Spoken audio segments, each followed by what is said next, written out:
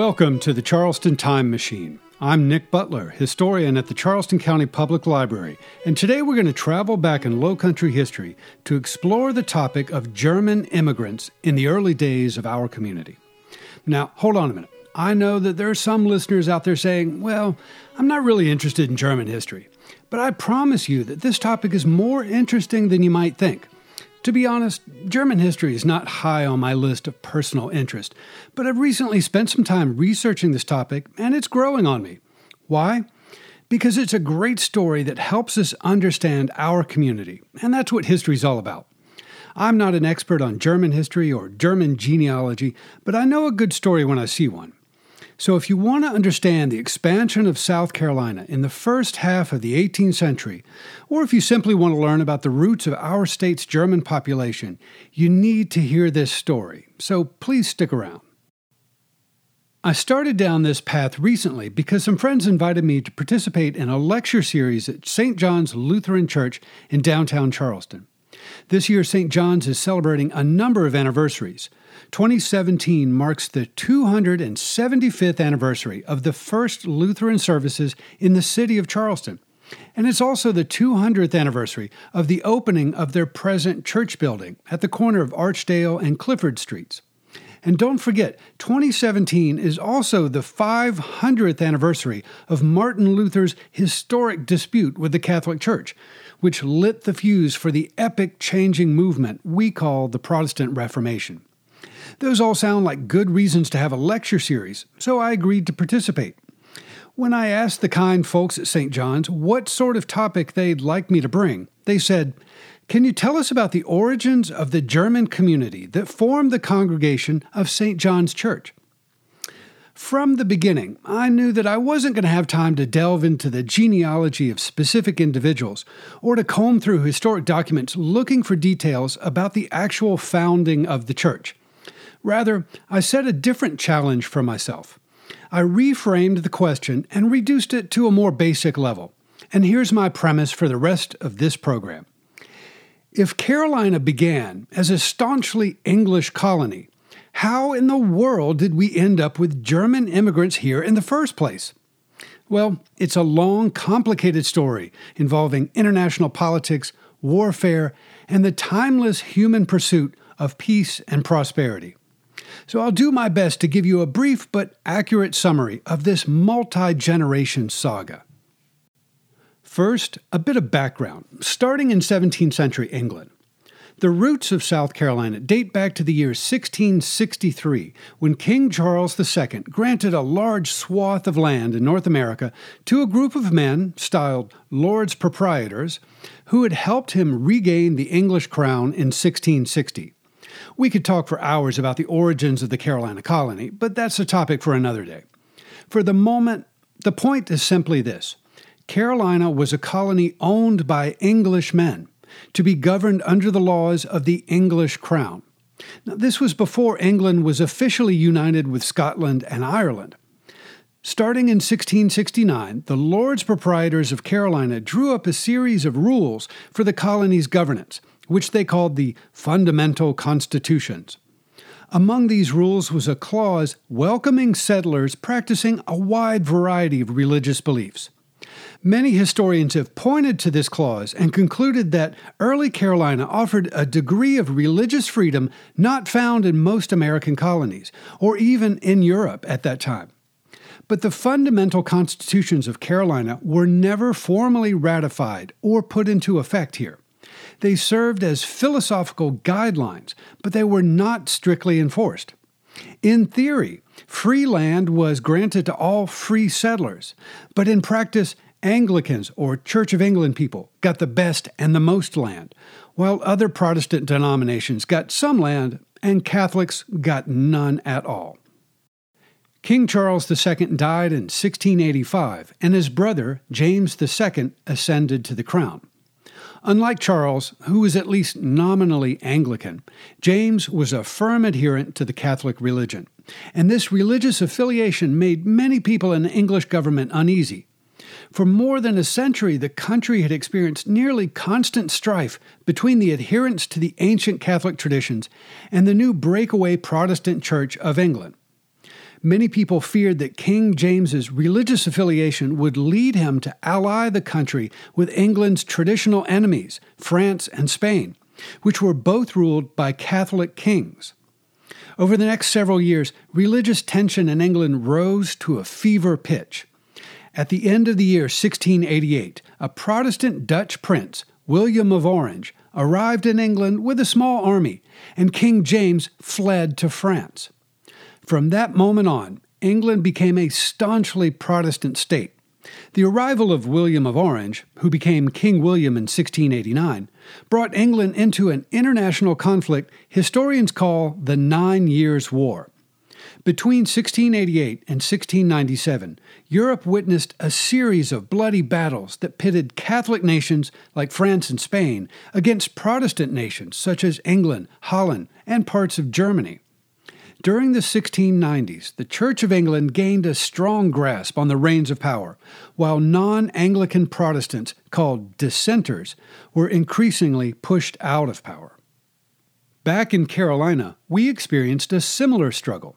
In the late 1690s and early 1700s, men loyal to the Church of England formed a strong party in our government, and they sought to prevent dissenters, such as French Calvinists, Baptists, Congregationalists, and Presbyterians, from holding office or even voting.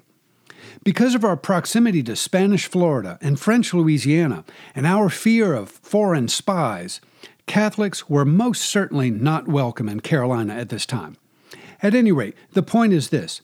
At the turn of the 18th century, Carolina was a staunchly Anglican colony whose leaders grudgingly tolerated the presence of dissenting immigrants from Scotland, Ireland, and France. In their eyes, these people were foreigners who should not enjoy the full rights and privileges of English citizens. Meanwhile, back in England in the early 1700s, the political landscape was beginning to change. A new international war had ignited in 1702 over the question of who would succeed to the Spanish crown, a Catholic or a Protestant king. As part of a Protestant alliance of powers, Queen Anne of England was under pressure to grant greater toleration of non-Anglican denominations. In 1707, England and Scotland were united by a treaty and acts of Parliament to become the new kingdom of Great Britain. The English and Scots were now on equal political footing in the English-speaking world, which included the colonies in America as well. But the Huguenots, French Protestant refugees who had been arriving in England since the 1680s, were still denied citizenship in their new adopted home. In 1708, the British Parliament and Queen Anne gave consent to a new law for the naturalization of foreign-born Protestants. This act was a monumental change in political policies. By simply taking an oath of allegiance and receiving a sacrament in a Protestant church, any adult male could come to Britain or one of its colonies and become a bona fide citizen. For thousands of destitute Protestants in war-torn Europe, the British naturalization law was a welcome clarion call for emigration. In the span of 1 year, between 1708 and 1709, more than 13,000 German-speaking refugees headed for Britain. The vast majority of these people came from the southwest region of modern Germany, which at that time was a patchwork of small independent principalities. Specifically, they came from a place then called the Electorate of the Palatinate, which is now part of the German federal state of Rhineland-Palatinate. Their region had witnessed nearly a century of warfare, from the 30 Years' War that began in 1618 to the 9 Years' War in the 1690s, to the current conflict known as the War of Spanish Succession. Most of them were poor farmers whose lands had been ravaged by invading French forces, severe winters, and crop failures. Pamphlets touting the advantages of free land in a distant place called Carolina were then circulating in Germany. Combined with assurances of British naturalization waiting for them, thousands of Palatine families made their way toward the port of Rotterdam, where they booked passage to England. Almost overnight, it turned into a refugee crisis for Britain. Most of the resident population didn't want or need the Palatines, as they were called, and plans to fund their passage to the colonies fizzled. Some were sent back to Germany, while others were relocated to Scotland or Ireland. A small percentage, less than 1,000, made it to North Carolina, where they helped settle a new township called New Bern. In the end, the Palatine Exodus of 1708-1709 was an international calamity. In the ensuing years, denizens of the German Palatinate were forced to wait and see if Britain could get its act together and provide real assistance to needy immigrants. The War of Spanish Succession finally ended with a treaty in 1713, and in 1714 the English Queen Anne died without an heir. Into the void stepped the German Elector of Hanover, who became King George I of Great Britain. With this change in royal dynasty, the alliance between Germany and Britain was greatly strengthened, and the path for future Palatine emigrants to Carolina seemed clear. Unfortunately, a few obstacles fell into that path, and the Palatines would have to wait nearly 20 years for the opportunity to join us here in Charleston. In the spring of 1715, the Yamasee Indians and their allies rose up against the European settlers of South Carolina and ignited a bloody war that lasted for nearly 3 years. During this desperate time, hundreds of settlers were killed, and many more packed up and moved to other colonies. The Lords Proprietors back in England offered little assistance to the colonies during the Indian War, and frustration with our absentee landlords reached a breaking point.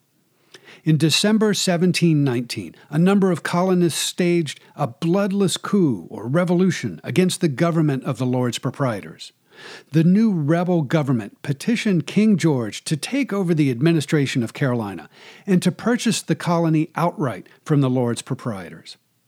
The king agreed, and in the spring of 1721, a provisional royal governor, Francis Nicholson, arrived in Charleston.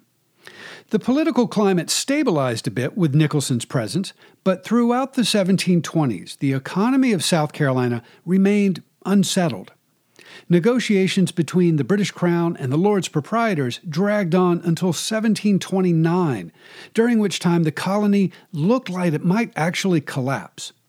South Carolina's land office was closed during this decade, so there was no way to grant free land to new settlers. In short, South Carolina was a very unattractive colony between the years 1715 and 1730. If you were a poor Protestant looking to escape from war-torn Europe, colonies like Pennsylvania and New York were a lot more welcoming.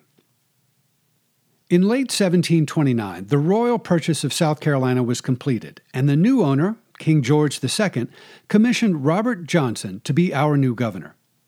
In the lengthy list of his royal instructions, Governor Johnson was told to use his best efforts to get our legislature to pass an act to establish inland townships in South Carolina, as had already been done in a number of the other American colonies. By settling new townships on the frontier and offering free land and other assistance, this plan would render the colony safer from the threats of foreign invasion and domestic insurrection, that is, slave uprisings. Robert Johnson arrived in Charleston in mid-December 1730 and immediately called for new elections. The legislature convened in the spring of 1731, and on August 20th of that year they ratified an act for appropriating the sum of £104,775, 1 shilling and 3 pence farthing towards the payment of the public debts. The title of this law might not sound very exciting, but it was the first in what would become a series of laws appropriating money to encourage the emigration of poor foreign Protestants to South Carolina. More specifically, this 1731 law initiated a series of incentives.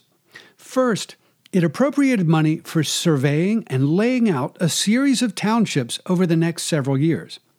These townships were called Amelia, Congaree, renamed Saxagotha in 1735, Edisto, renamed Orangeburg in 1735, Fredericksburg, Kingstown, or Kingston, New Windsor, Purrysburg, Queensboro, Williamsburg, and later the Welsh Tract. Second, the Township Act, as we might call it, offered tools, provisions, and other assistance to poor Protestants, in addition to the 50 acres of free land granted to every free white man, woman, and child who came to South Carolina. Before we go any further, I want to make one point very clear. In this period of South Carolina history, we weren't grudgingly taking in poor refugees out of the kindness of our collective hearts. Quite the opposite. The colonists here felt that South Carolina was too sparsely populated, and they were terrified by the fact that the enslaved African population outnumbered the free white population. Furthermore, the influx of poor German Protestants into Pennsylvania and New York had done wonders for the economy of those colonies, and South Carolina didn't want to be left out of this trend. We desperately needed more farmers to move inland and grow crops such as wheat, flax, and hemp, and we needed more skilled tradesmen like blacksmiths, wheelwrights, and carpenters. By initiating and funding the township scheme in 1731, South Carolina was hoping to lure Germans away from those attractive northern colonies. In 1731, the Reverend Jean-Pierre Paris led a group of Swiss Protestants into South Carolina, and they were granted land in a new township named Perrysburg on the banks of the Savannah River. These immigrants were the first to take advantage of the new township incentives offered by our government, but they were not of German extraction. So let's keep the timeline moving ahead. In January 1732, 5 months after the ratification of the Township Act, South Carolina's first newspaper commenced publication. Issues from the early days of the South Carolina Gazette survive in several libraries and on microfilm, so I've been combing through them in search of poor Germans coming here.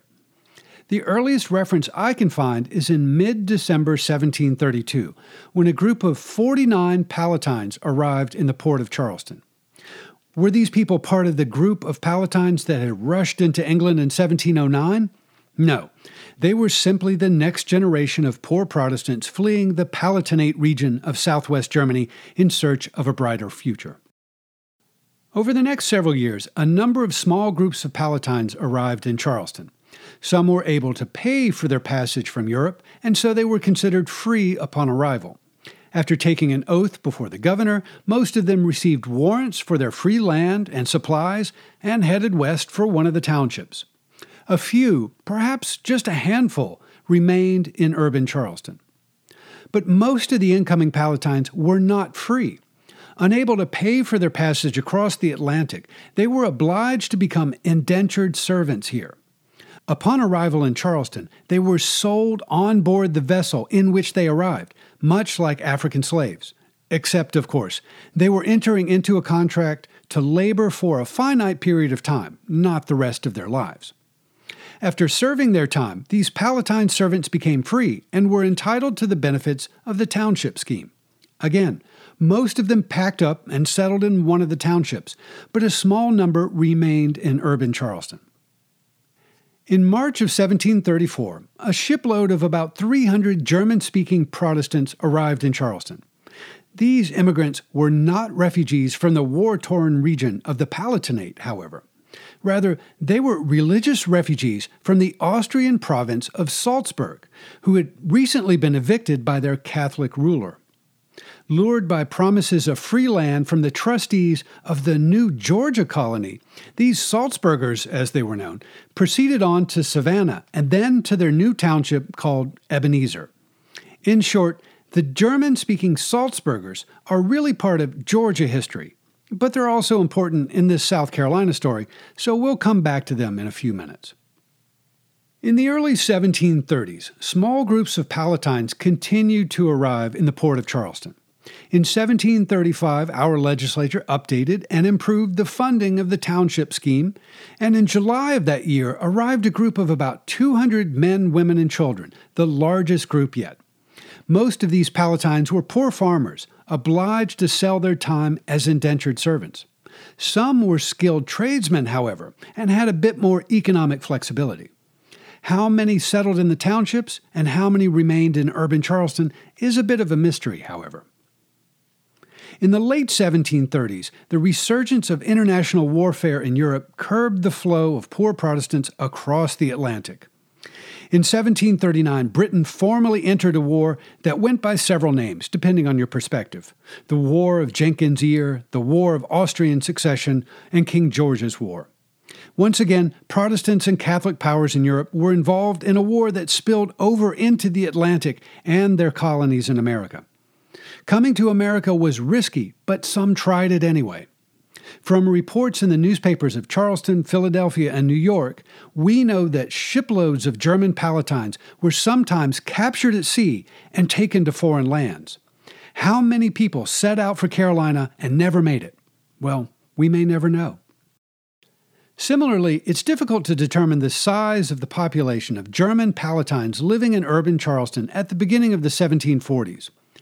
Even after a decade of immigration, the number must have been quite small, but there are no surviving records that tell us who they were or exactly how many families they comprised.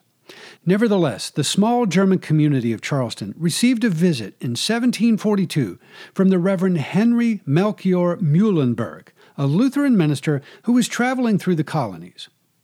Between his visits to the Ebenezer community in Georgia and the larger Lutheran congregations in Pennsylvania, Reverend Muhlenberg paused briefly in Charleston to conduct Lutheran services. For the present members of St. John's Lutheran Church, these services, conducted 275 years ago, constitute the beginning of their congregation.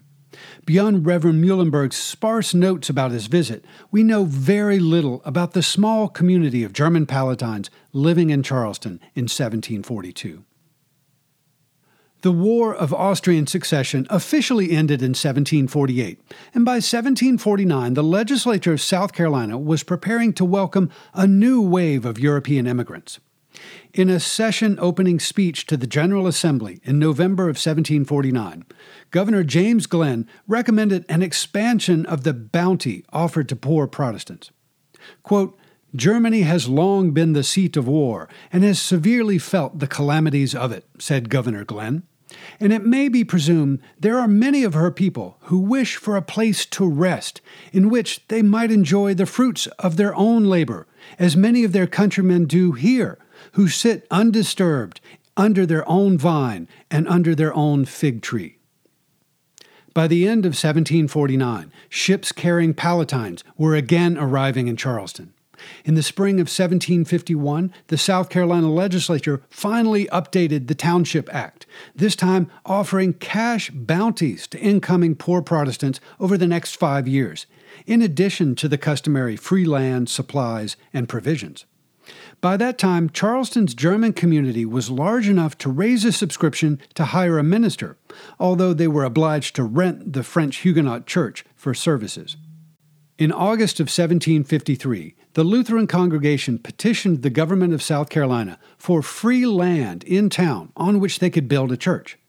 Their request was turned down, but the Germans persevered for several more years during another dark period of warfare. Between 1756 and 1763, the Atlantic world witnessed fighting on 5 continents and at sea. During these 7 bloody years of conflict, known as the 7 Years' War or the French and Indian War, the flow of immigrants to the American colonies once again slowed to a trickle. Nevertheless, the German community in Charleston was fruitful and multiplying. By the end of 1758, they had sufficient funds to build their own church, so they petitioned the South Carolina government for permission to do so. Shortly after their request was granted, in January of 1759, a group of trustees for the congregation purchased a piece of land in Charleston known as Lot Number 255 in the grand model or plan of the town. Construction of the church commenced soon thereafter, and St. John's Church opened for services in 1763. That turned out to be good timing for the congregation because it coincided with the conclusion of the 7 Years' War. With the return of peace to the Atlantic world, the flow of poor Protestant immigrants quickly resumed. Between 1764 and the beginning of the American Revolution in 1775, Charleston welcomed several more cargoes of Palatines, and the town's German population continued to prosper. On that note, it's time to review. The migration of German Palatines into colonial South Carolina occurred principally in 3 distinct phases. Actually, they're more like 3 windows of opportunity. The first window of opportunity lasted about 7 or 8 years, from the commencement of South Carolina's township scheme in 1731 to the formal beginning of the War of Jenkins' Ear in 1739. The second window of opportunity opened in 1749 after the conclusion of that war and lasted for about 7 years, until 1756, when the next international conflict, called the 7 Years' War, commenced. The third and final window for German migration to colonial South Carolina opened with the European Treaty of Versailles in 1763 and closed a dozen years later with the commencement of the American Revolution in 1775. The vast majority of German Palatines who came to colonial South Carolina arrived during these 3 windows of opportunity. But there were certainly others who managed to sneak past enemy warships on the Atlantic during these times of conflict, too. How many German Palatines came to colonial South Carolina? Well, I don't know of anyone who's assembled an estimate of this entire population, but we can use the research of Robert Meriwether as a starting point.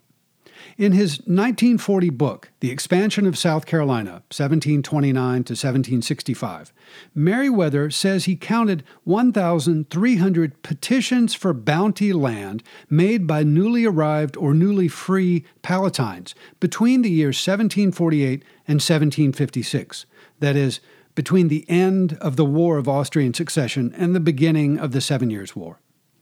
Based on these 1,300 petitions, Meriwether estimated the number of head rights at 3,700.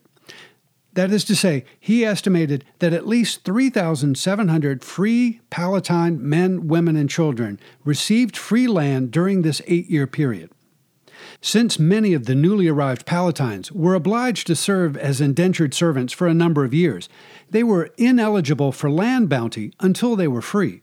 In short, the number of people arriving was probably even higher than what Meriwether has estimated. But based on Meriwether's research and my own limited study of this topic, I would estimate that the total number of Palatines coming to colonial South Carolina ranges from as low as, say, 6,000 to perhaps as high as 10,000.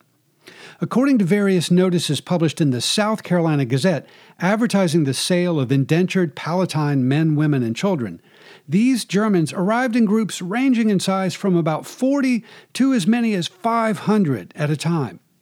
To my knowledge, no one has combed through all of South Carolina's colonial-era newspapers in an effort to compile an estimate of the total number of people being advertised. Someone should do that. These people left their homes to face great risks in a foreign land that they hardly knew. Once in South Carolina, the German Palatines formed a valuable part of our population that contributed greatly to the success and prosperity of this great state. I hope you've enjoyed this journey into the past aboard the Charleston Time Machine. Today's program focused on the roots of the Germanic population of South Carolina, but please don't think I'm playing favorites. In future programs, we'll certainly talk about the Native Americans, English, African, Scots, Welsh, Irish, French, Swiss, Dutch, Spanish, Italian, Swedes, and other nationalities and other topics that make up the great melting pot of our community. So tune in again next week for another adventure in Low Country history. Kevin Crothers is the executive producer of this program for WYLA at the Charleston County Public Library. If you'd like to join me in person for a live presentation, check out the library's calendar of events at ccpl.org or visit my blog, charlestontimemachine.org. Thanks for listening. I'm Nick Butler, and I'll see you in the future.